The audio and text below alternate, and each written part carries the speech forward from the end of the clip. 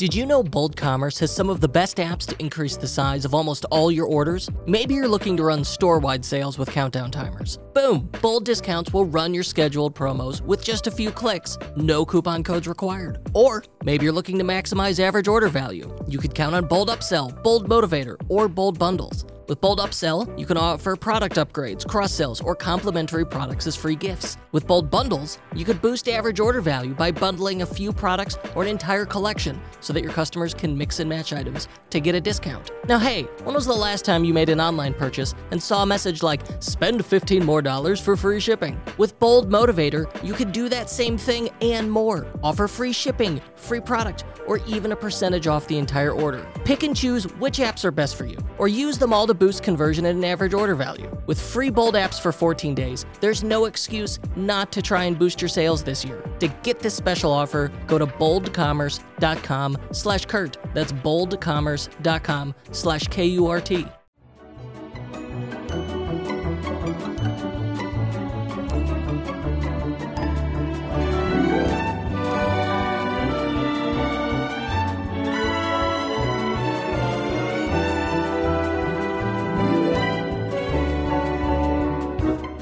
Hello and welcome back to the Unofficial Shopify Podcast. On today's episode, we are talking to Becca Davison, a Shark Tank alum who had the very rare and unusual experience of all 5 sharks wanted to invest, partner, however you want to phrase it. They were all interested.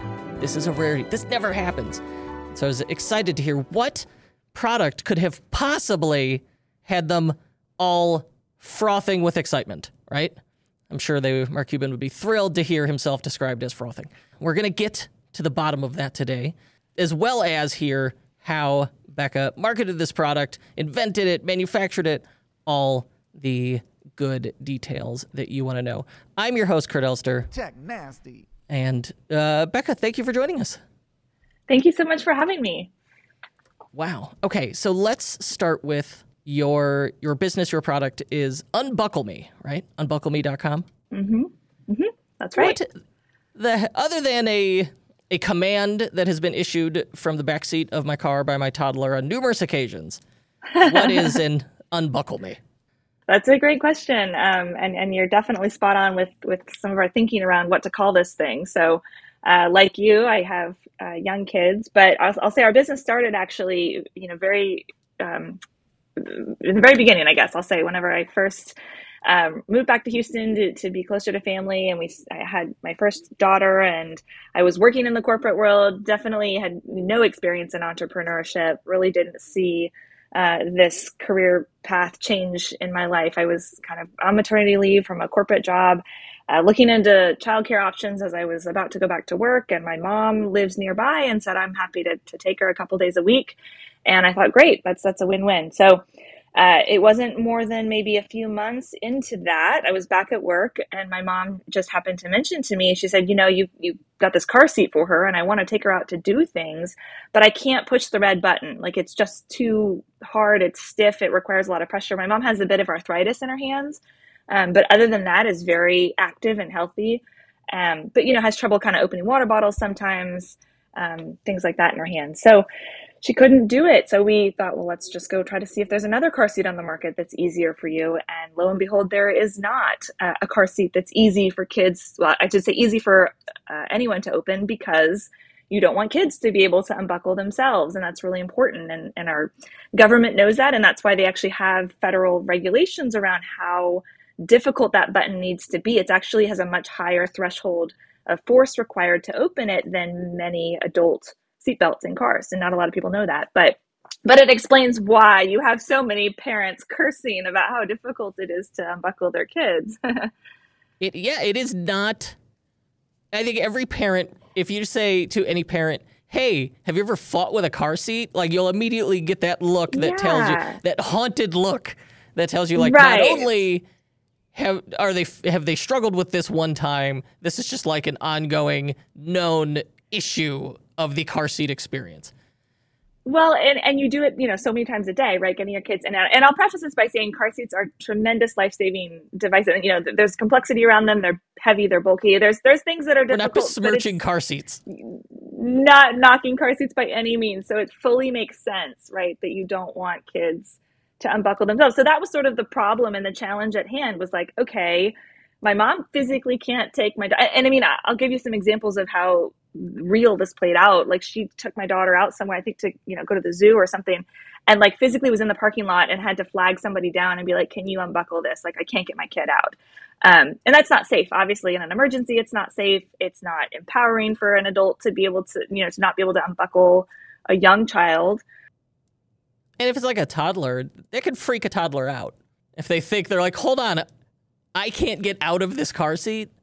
Well, that's where, they're like, unbuckle me. And that's kind of the challenge is like, for someone with limited hand strength, she couldn't do it. So, and we found there's other people, and, not just, the grandparents was kind of we started with this, but I'll talk later about kind of where this has grown. But, going back to our story, my mom, I really believe, was like the perfect person on the planet to be able to address this problem and solve it. So she is an occupational therapist, and she's retired now, and she was at the time, but she spent an entire career adapting equipment for patients with disabilities of the hand. Like, this was her wheelhouse. So people with, post-surgery rehabilitation, she made splints for them. People, spinal cord patients, spinal cord injuries, with, paraplegia, she helped create adaptive tools and devices to help them maximize their ability within their disability. So this was very much like in her wheelhouse. So she thought, I just need to create an adaptive tool, because again, you don't want to mess with the car seat. Like, there's nothing wrong with the seat. You want it to be difficult to open, but for her, she needed something to help her. Can't modify the seat. The seat is operating by design and regulation. Exactly. And so it was, that was kind of where we were headed. It was like, how do we make it easier? Your mom's helping you with your kids. And so she's experiencing, and she had some arthritis, so she's experiencing this genuine difficulty with the car seat. But she knows from her professional career, okay, maybe there's something we could do here. And you said, did you say like adaptive devices? Yeah, I mean, adaptive equipment, I think, is what they call it in the world of occupational therapy and physical therapy. But it's the simplest of concepts, right? It's things like using rubber bands, using, levers, things that pulley systems, just any sort of simple machines really to help transition and move forces around to different muscles. If you've got, weakness, you move it to the stronger muscles. There's all kinds of really interesting, anatomy and physiology behind so many of, so much of the work that OTs do. I think it's fascinating. But that's exactly where her brain went, was like, how do I create a little tool or a piece of equipment that will solve this problem? And she was like, it needs to have something around the back of it. I mean, she just kind of had this vision in her brain. And I credit so much of that to her, of just knowing what might work for this problem, that she very quickly kind of created. And not many people have like prototype material on hand, but she did. She had some splint material. So that the kind of like pliable thermoplastic material that they make splints out of, she had some of that in her garage, and she grabbed it and she heated it up in her pan. You kind of warm it up and it becomes very pliable, and then it hardens when it dries. But she created like a C-shaped tool, and kind of like, I remember she came over to my house at one point and was like, I need you to screw this in here, and I think this is going to solve the problem. I was like, Mom, I don't know what you're doing, but like, fine, I'll help you. But that was it. And she created it very quickly. And it worked for her. I remember like a couple of weeks later, she's like, by the way, that problem I mentioned about the car seat thing, it's solved. I got it. I got a solution. At this time, neither of you had set out to build a business here. She just had this very real problem in her current life, and she had, from her professional career, this skill set to rapid prototype a tool that solves it. But essentially, it adds. You've got a bigger area to press on. It's adding. I'm guessing the way it's like C-shaped, so it's probably going to add leverage. So she's got like that's exactly it. A force multiplier on there. Okay, that's exactly it. Yeah, you totally got the physics behind it. It's just a force multiplier is all it is. So you pushed on the end of it. If you think of like an old-fashioned nut cracker, right? Like, you don't crack a nut. You can't crack a nut with your hands, but you put kind of that, old-fashioned kind of nut cracker on it, and you push the ends of it together, and you're multiplying that force so that you can crack the nut. And that's exactly the concept that she was applying to the seatbelt buckle. So she built a nutcracker for car seat buckles. She built a nutcracker for car seat buckle. Exactly. It just was a nutcracker with only, the kind of nutcrackers only on one side because the button you push from the top. But that's exactly it. And that's really, that would have been the end of it, I guess. She was happy. She had solved her problem. She was using it for a few weeks. And something about it, I guess I just maybe seen it a few times, watching her use it and seeing how, really thinking about how transformative it was, right? Like we went from her saying, I can't take, my granddaughter out of the house to do things, to like sending me pictures at work of like, hey, we're out, we're at the zoo, we're at the park. That is this little gadget transformed her, ability to spend time with her granddaughter. It was really kind of struck me as like, wow, this is cool. And then the kind of like next thought was like, are you the only person on the planet that has had this problem? Is there a market for this? And I don't, market goes, implies that I was thinking about a business. I really wasn't. It was just, if this has been so life-changing for you, there has to be someone else that would benefit from this. And should we share this, right, with others to have the same experience? So where did you go from there? Like you saw the difference it made just in quality of life here and convenience and confidence. So you're like, this is a really simple, like someone had to think of the tool first, but once you see it made, you're like, all right, the tool itself is not that complicated. And certainly, she's not the only person with arthritis struggling with these car seats that are, it turned out, by requirement and design work the way they do. And so the next thought is, all right, can other people benefit from it? And the answer, almost definitely. But then, where do you go from there? Yeah, that was kind of the next question is like, where do we want to take this? And I have to say, I probably got excited about this idea of like, well, maybe we can, maybe this can be a business. And so I think that's when the wheels started turning of like, what would even be the next step, right? And I remember, I think I mentioned it to my mom, like, we could make these. And I think her first response was like, yeah, I could make a few more. I think I have some more like material in the garage. I was like, no. Like if we had it made. And she's like, I don't even know what that, it's like, that's just so, as you said earlier, like so foreign as a concept to think about.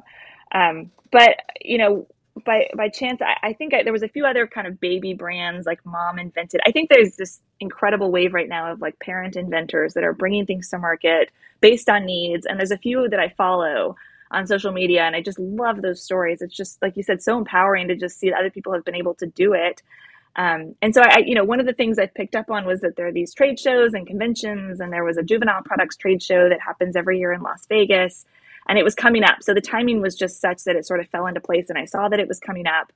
And I remember saying to my mom, like, hey, you want to go to Vegas? Like, let's just like get some research here and see, maybe we can talk to some people that will help us learn what the next step is, because I certainly don't know what the next step is. And that was really the first step we took, was to go. They had a section of this trade show that was for invention. So it was a kind of a discounted rate for the booth. And we showed up with prototypes, like very garage made that my mom had made, but she made a few more at that point, thinking, well, maybe I should make it, start tweaking certain things if we're really going to make this a product that looks a little nicer. But I think we showed up with like a bucket of like 20 prototypes and like threw them on a table. We had like a sign we made at Kinko's, and it was just very homemade, and just talked all day long. It was, and I have to say, like, one of the most memorable and amazing experiences I've ever had is just like starting to get that feedback of people saying, yes, this is a problem. I work in the industry. I work with car seats. I hear this a lot. Customer service departments of car seat manufacturers saying, we get this call all the time from people, really feeling like, oh my gosh, we're onto something here. Is like such a empowering. It was just such a cool experience to feel like, okay, we've got, we're tied into a problem here that's real. And we have a solution that works. That was the first thing.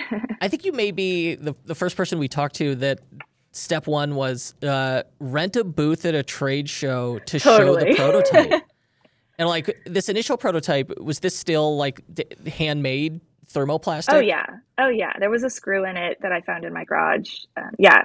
Nothing manufactured. We didn't even have 3D prints at that point. Like we had no CAD design. Like it was just literally like, we have a piece of plastic from the garage. And I should say we did file.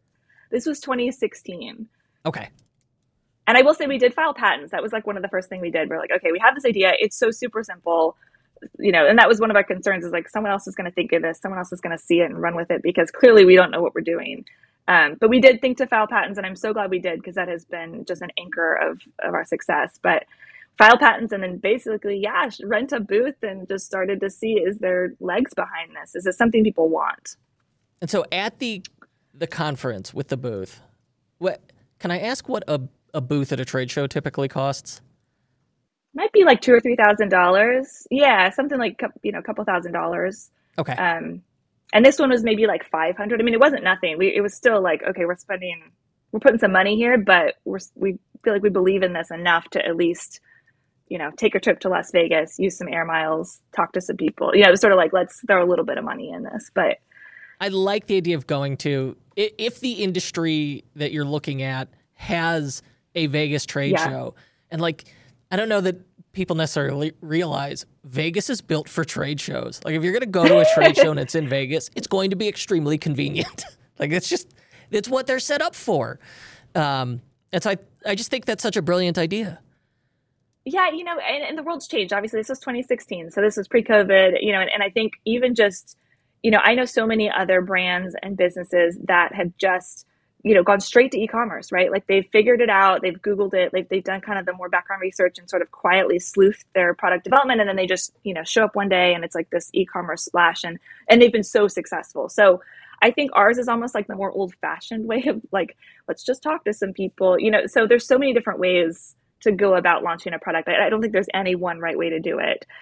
This was just our journey, and probably because my mom and I, we had fun together. It took zero convincing to get her, I was like, let's go to Vegas. Sure, that'd be fun. So this was kind of how we just thought, would be a fun way to dip our toe into the pond. But there's so many channels these days and so many ways to launch products.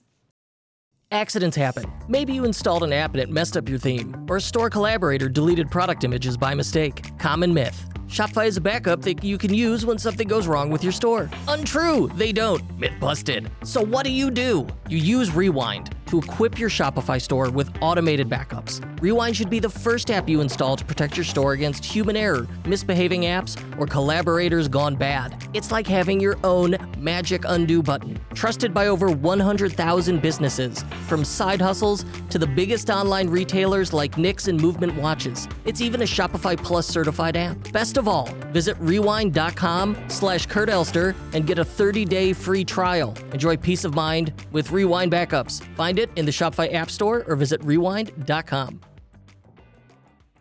So you leave the conference, and I assume this is giving you confidence. This is giving you validation. You're able to connect with people in the industry who, car seat manufacturers who are saying, yes, that you're right, it's a genuine problem that we hear. So that market is there. I mean, you knew it in your heart. Now you know it, like you have third-party external validation saying, okay, yeah, it's real. And so it makes it much easier to take that risk and spend the money to go to the next step. What's the next step? Yes, and I'll just add to that real quick before I go to the next step. The other thing we learned that I think was really interesting is, we were focused on kind of grandparents and arthritis, and even thinking about other parents with disabilities and cerebral palsy and carpal tunnel and things like that. But I think one of the things that we took away from that conference was like, there's moms with long fingernails that hate car seat buckles, that are breaking their nails, and that's not a market that I ever anticipated. But and then we had parents saying, I've got 3 kids. The third one's in the third row of the car. I'm like climbing over the third row to unbuckle them in the back seat, like breaking my back. One mom, I think she was, because this trade show had some consumers coming through it as well. She's like, I'm 8 months pregnant. I physically can't even get back there to unbuckle them. So like siblings are trying to unbuckle and they can't do it. So she's like, this would be such a cool thing to be able to pass back to, kids to unbuckle themselves. So those were sort of the conversations that, like you said, got us really excited. Like it's even bigger than we thought, right? There's more people that could really use this product. But yes, we walked away from that completely overwhelmed. Like, what's the next step? I have no idea. Fortunately, we had actually connected with a couple of, I'll call them manufacturers, and they're based in the US. So it was kind of, there was a few different companies walking around that had manufacturing capabilities, and certainly the engineering, kind of the CAD design capabilities. So those were kind of my first calls that next week. Was like, hey, let's sounds like the first thing we need to do is a CAD design, then we need to get some 3D prints. Let's refine our design a little bit, and then start to look at manufacturing, which is an injected molded kind of plastic tool that we need to start to design. So we went through that process. It probably took us, 8 months, almost a year almost of just refining the prototypes. We got very perfectionistic about it. We probably just revised that thing hundreds and hundreds of times and drove everyone completely crazy. But we were obsessed with like, how do we make this as good as it possibly can? Everything from, getting feedback. We did a lot of research from customers and not even customers at that point because we weren't selling, but just people that we had met that were willing to try our prototype, give us feedback. We added like a soft overmold to the top. We wanted it to be comfortable. We added the keychain loop that people said we want to put, have a place to keep it. So just a kind of iterative process of, I guess, product development really is just making sure we had the right design.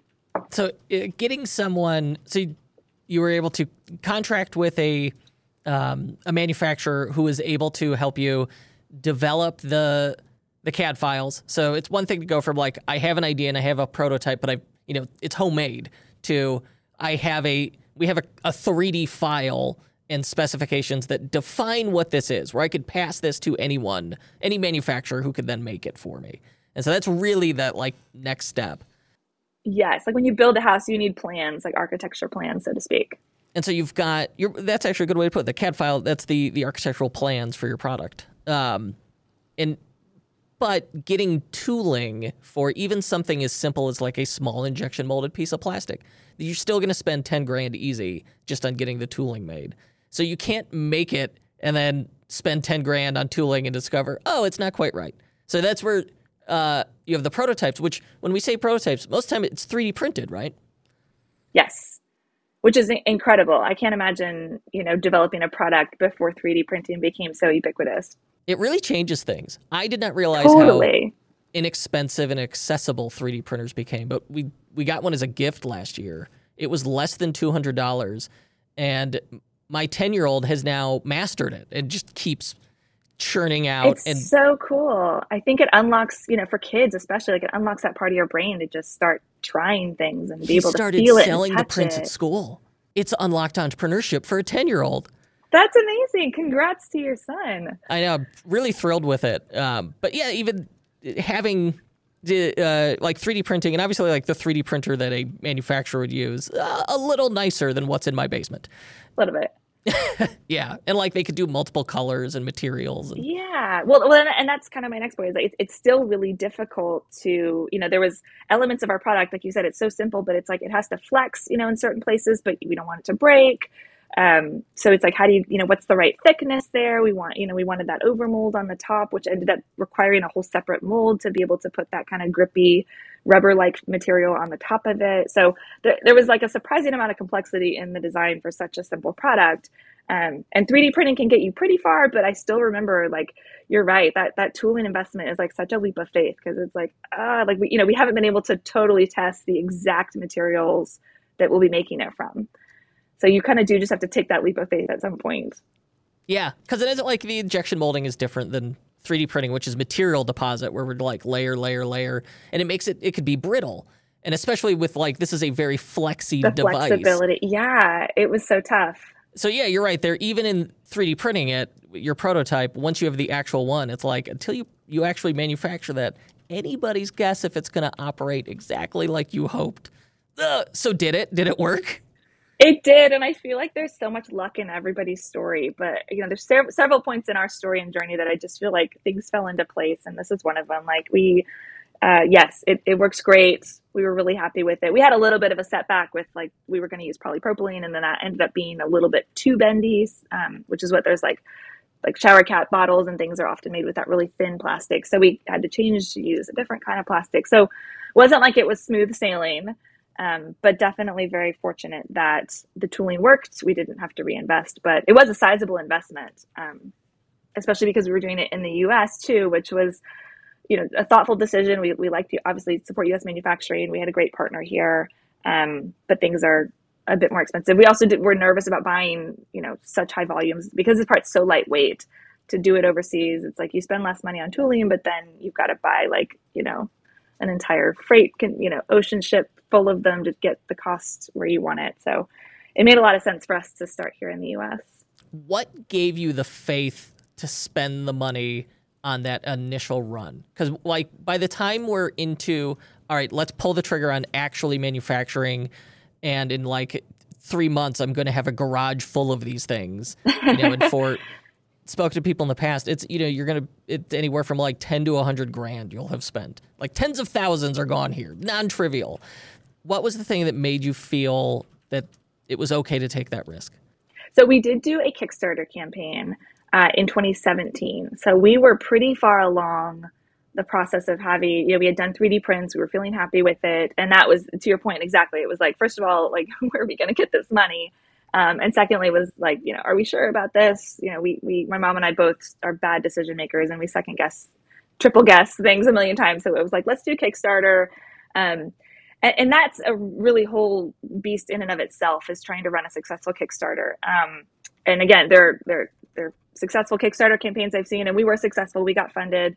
But in retrospect, it was just a really, really stressful time, and requires a lot of effort and kind of PR and that whole effort that I think I probably underestimated how much goes into that.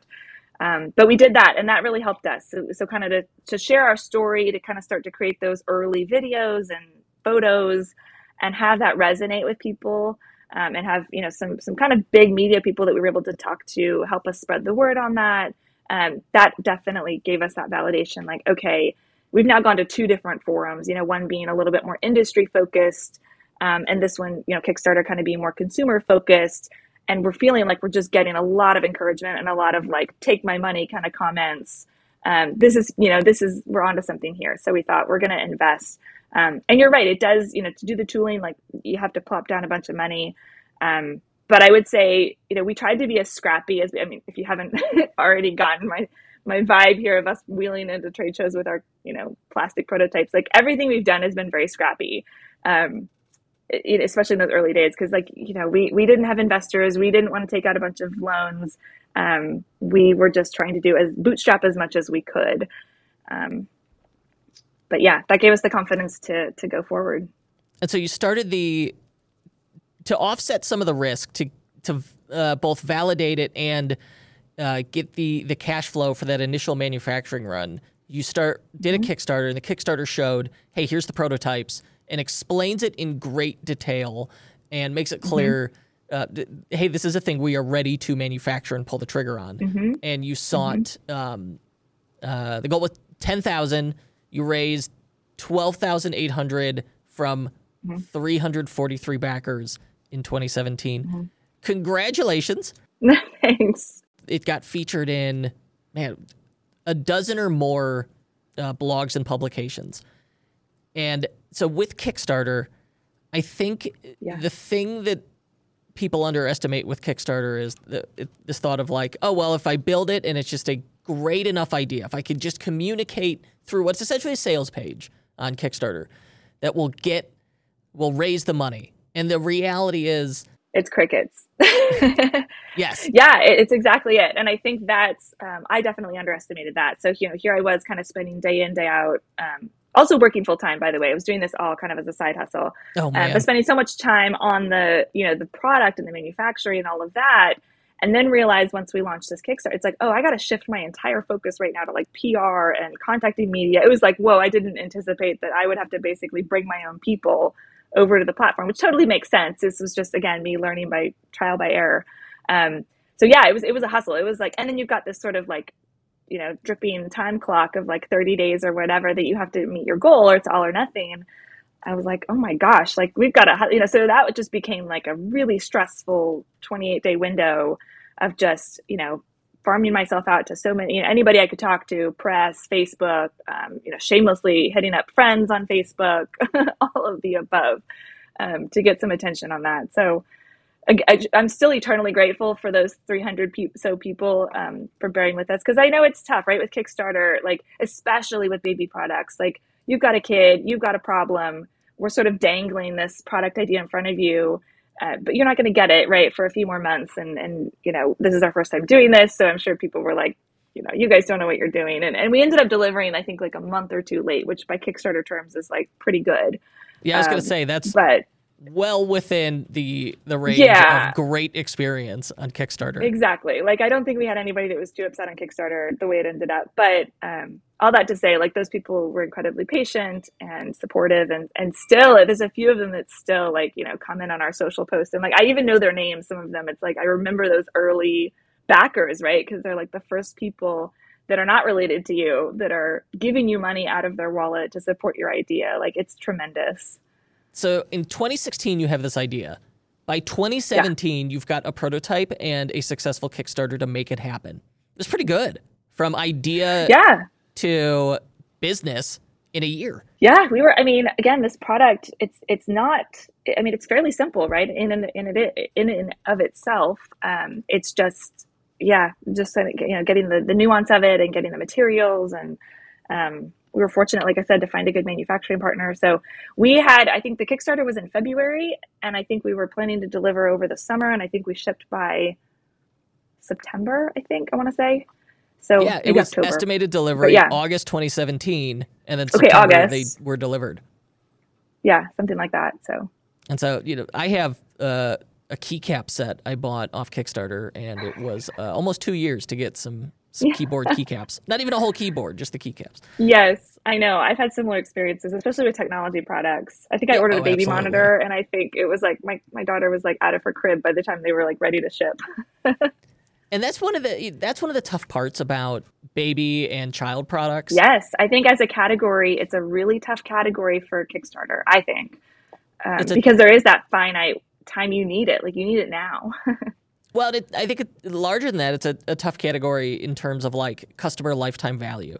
We've had on the show a few times Beeve Brody from Tactical Baby Gear, and they sell diaper bags. Yeah. And he's mentioned that's that's the thing people don't necessarily realize about getting into that category is once the child grows up, you've lost the parent as a customer unless you can get word of mouth or get them to sell, or get them to like buy as gifts. Yeah, and I think that's also one of the like hidden successes of our product is that like, different than like an infant specific, bottle or something. Like, kids are in car seats till they're, in the 5-point harness, they're in there till they're 5, 6, which is a pretty good lifespan. And then you've got siblings. So you've got like kind of each family has a longer, I think, time period where they could use this product. And then you've got grandparents, right, that come back and they're taking care of their kids. And then you've got, as you said, gifts, baby showers, things like that. So, we've been fortunate, I think, to feel like it's of the baby products, we've got a pretty good window there. But you're right, it's a difficult category. And it is somewhat niche, right? We've also sort of reflected on that many, many times as we go, refine our marketing plans is like, this can be a bit niche. And I think that was one thing that was brought up pretty heavily on Shark Tank, even that Kevin mentioned was, you guys, like, who needs this, right? Is this like a super, super specific thing? And I think our goal has been to just share and educate that it's actually not quite as niche as it might appear at first glance. Like, I do believe that there's someone in every family that has kids that would really love to use our product and that potentially needs our product. No, it seems like a good product, and you're right. Like, hearing you talk through it, it suddenly becomes apparent that it's more than just people with arthritis. It really expands to a larger category, and it's just because of the design of the way a buckle and a 5-point harness works. In a child seat anyway. How can you increase your Shopify sales by 10 to 15% overnight? Well, you could make a deal with the devil. Can you believe it? All I had to do was give him my soul. Or you could just use Zipify one-click upsell. Created by the owner of a $100 million e-commerce store and trusted by over 8,200 Shopify merchants. One-click upsell helps you boost your average order value with targeted upsells and cross-sells. Plus, it's got mobile-optimized offer pages that drive sky-high conversions and built-in split testing for maximizing your results. It's no wonder One-Click Upsell has made its users an extra $162 million in sales. And it only takes a few minutes to install the app, launch your first upsell, and start generating 10 to 15% more revenue overnight. To start your free 30-day trial, go to zipify.com/Kurt. That's zipify.com/KURT. And to get an unadvertised bonus, email help@zipify.com and ask for the Tech Nasty bonus. Tech Nasty. You mentioned Shark Tank. Tell me about your Shark Tank experience. Oh gosh, well, this was something that we thought, fun memories of this business. Like, let's go for it. It was a goal for our business for a very long time, even from the beginning. And people that saw us from that very first trade show and said, "You guys need to go on Shark Tank," and we're like, "We will someday." So we auditioned twice, 2 consecutive years. So one year we actually flew to New York. We were visiting some relatives out there, and we got in line at 5 a.m., met some equally crazy people just like us, and pitched and went through the process, and it didn't go anywhere. And I'm very grateful, that we went back that next year. I was skeptical the next year. My mom was like, "Come on, let's go, let's try again." And we went to Dallas the following year, and it was just great. And so much had happened in our business over that year. Our revenue had like at least doubled. We had patents that were issued. We had retailers we were working with. Like, so much, I think helped position us to be a much stronger candidate for the show. But it was tremendous, right? My mom was there. My daughter was there. I remember the show was interested in having my daughter, and she was 3 at the time. And I was like, oh my, like, if I'm not already stressed enough, like, I have to manage the mood and the demeanor of a 3-year-old on national television. Like, it was stressful, but I mean, what an incredible memory to have. Right? I was sort of like, can we just do a doll? Yeah, I remember what my 3-year-old's like. I'm like, right? They are mercurial at best. Yes. But fortunately, she didn't really understand it, obviously, but she kind of was excited. And I think she knew it was important to her mom and her grandma. And she did fantastic. And then we got out there and they're like, can she have a speaking role? Can she say a couple things? And I'm like, you guys are going to kill me. The stress level. But she did so well. So the whole experience of being out there with 3 generations, right, it's such a special memory. And the experience was just tremendous. Like, I think everyone that works on that show, including the sharks, are wonderful. They're very supportive. I know they like to be sort of sharky on TV, but I really got the sense that like everybody out there from beginning to end like cares about entrepreneurs and wants them to succeed. So it was, just thrilling, just the absolute one of the coolest experiences of my life. What was the result?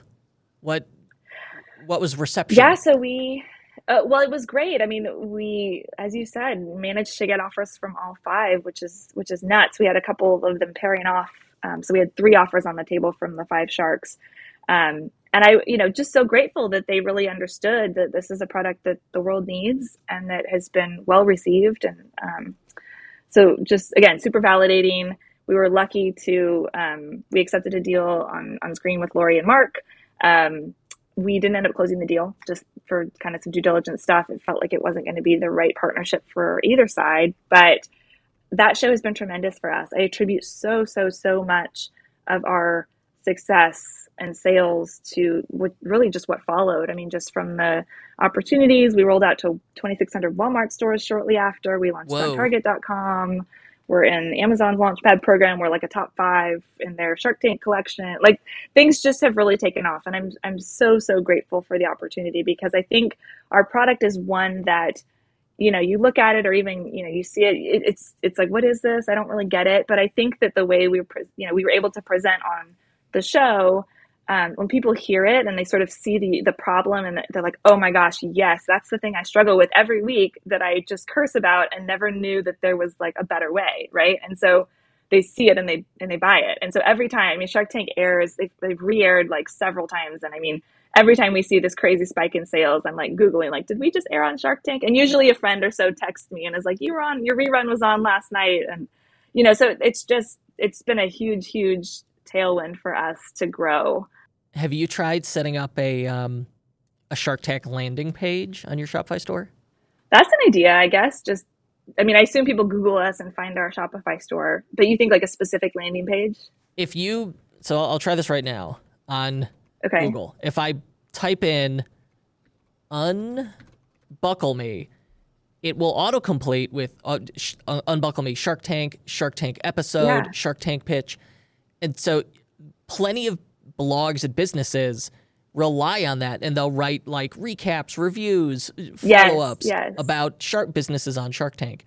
You can capture that traffic if you make a dedicated landing page on your site and you call it like Unbuckle Me, our Shark Tank Experience 2022 update. Yes, kind of the SEO. Yeah, I love that. That's actually a great idea. Yeah. And then, I should do that. Thank you. Obviously, you're like, here's a link. You can also check out the product here. Yeah. Yeah, it's just an easy win if you have that wonderful Shark Tank opportunity under your belt. That's a great suggestion. Yes. And it's funny that, yeah, there are so many sites that have written about us, and most of them have gotten it right. But there is one site out there that's, I think it's fairly highly ranked, that has a completely fabricated story that is not actually the right story. So it's funny what the internet, runs with, but it's all good. Interesting. So how you had the Shark Tank success. You were able to get into, and that unlocked a lot of doors. What do you think? What other marketing channels and marketing strategy tactics helped you early on? Just it's so tough to get, as you found with Kickstarter, it's so tough to initially get that awareness out there and get people to care. Yes, it is. It's a great question. So we set up a website very early on. I will say it wasn't Shopify, and I wish it was. That was one early hiccup that we struggled with. I think our website could have been a lot more seamless. What was it on? I shouldn't say, right? What was it I've just said that. We set up a WordPress site. Ew. And I think WordPress works really well for so many people, but we actually had the WordPress site when our Shark Tank episode aired, which it crashed, and it's probably my fault from terrible IT architecture. So I'll take the blame on that. But we moved over to Shopify after Shark Tank, and it's been great. Really one of those kick yourself moments of like, why haven't we been doing this the whole time? But yes, Shopify's been a great channel for us. We, last year and the year before did a lot of Facebook ads, a lot of retargeting, around the Shark Tank experience using, imagery and things like that. Credibility, certainly. So that's been great. We've been picked up by we were on Good Morning America. We're on BuzzFeed lists. Like, it seems like all the time. We've been on 4 or 5, and I love it. Like, those editors, I need to just send them a huge plant gift or something. But and you didn't do anything to get in those lists. It just happened. No, those lists, we haven't done anything. Those I think they just find us through I assume through Shark Tank. I don't know how else they would be finding us. Because a lot of the products on there are Shark Tank products. I think they must find, or somebody on there has watched the episode and is a big fan. I don't know. But if you're listening, thank you. I'm so, so grateful. But those have been big. We also have gone the retail route as well, just because I feel like car seats are a category where people like to shop in person. Again, thinking kind of through the pre-COVID lens or post-COVID lens, I kind of like to buy car seats in person because you want to touch them, feel them. They're big, they're bulky. You want to see, how they work. So I feel like we need to be selling everywhere where car seats are sold. And so that's Target, that's Walmart, that's, Buy Buy Baby, some of those big retailers. And those have been really, really great relationships for us. And I love those because, customer acquisition can be expensive. So retail, I don't have to do as much of the heavy lifting on that. So that's kind of been, I've been trying to do is, spread the spaghetti out, throw spaghetti at the wall, see what sticks kind of approach. What do you think you're going to try next?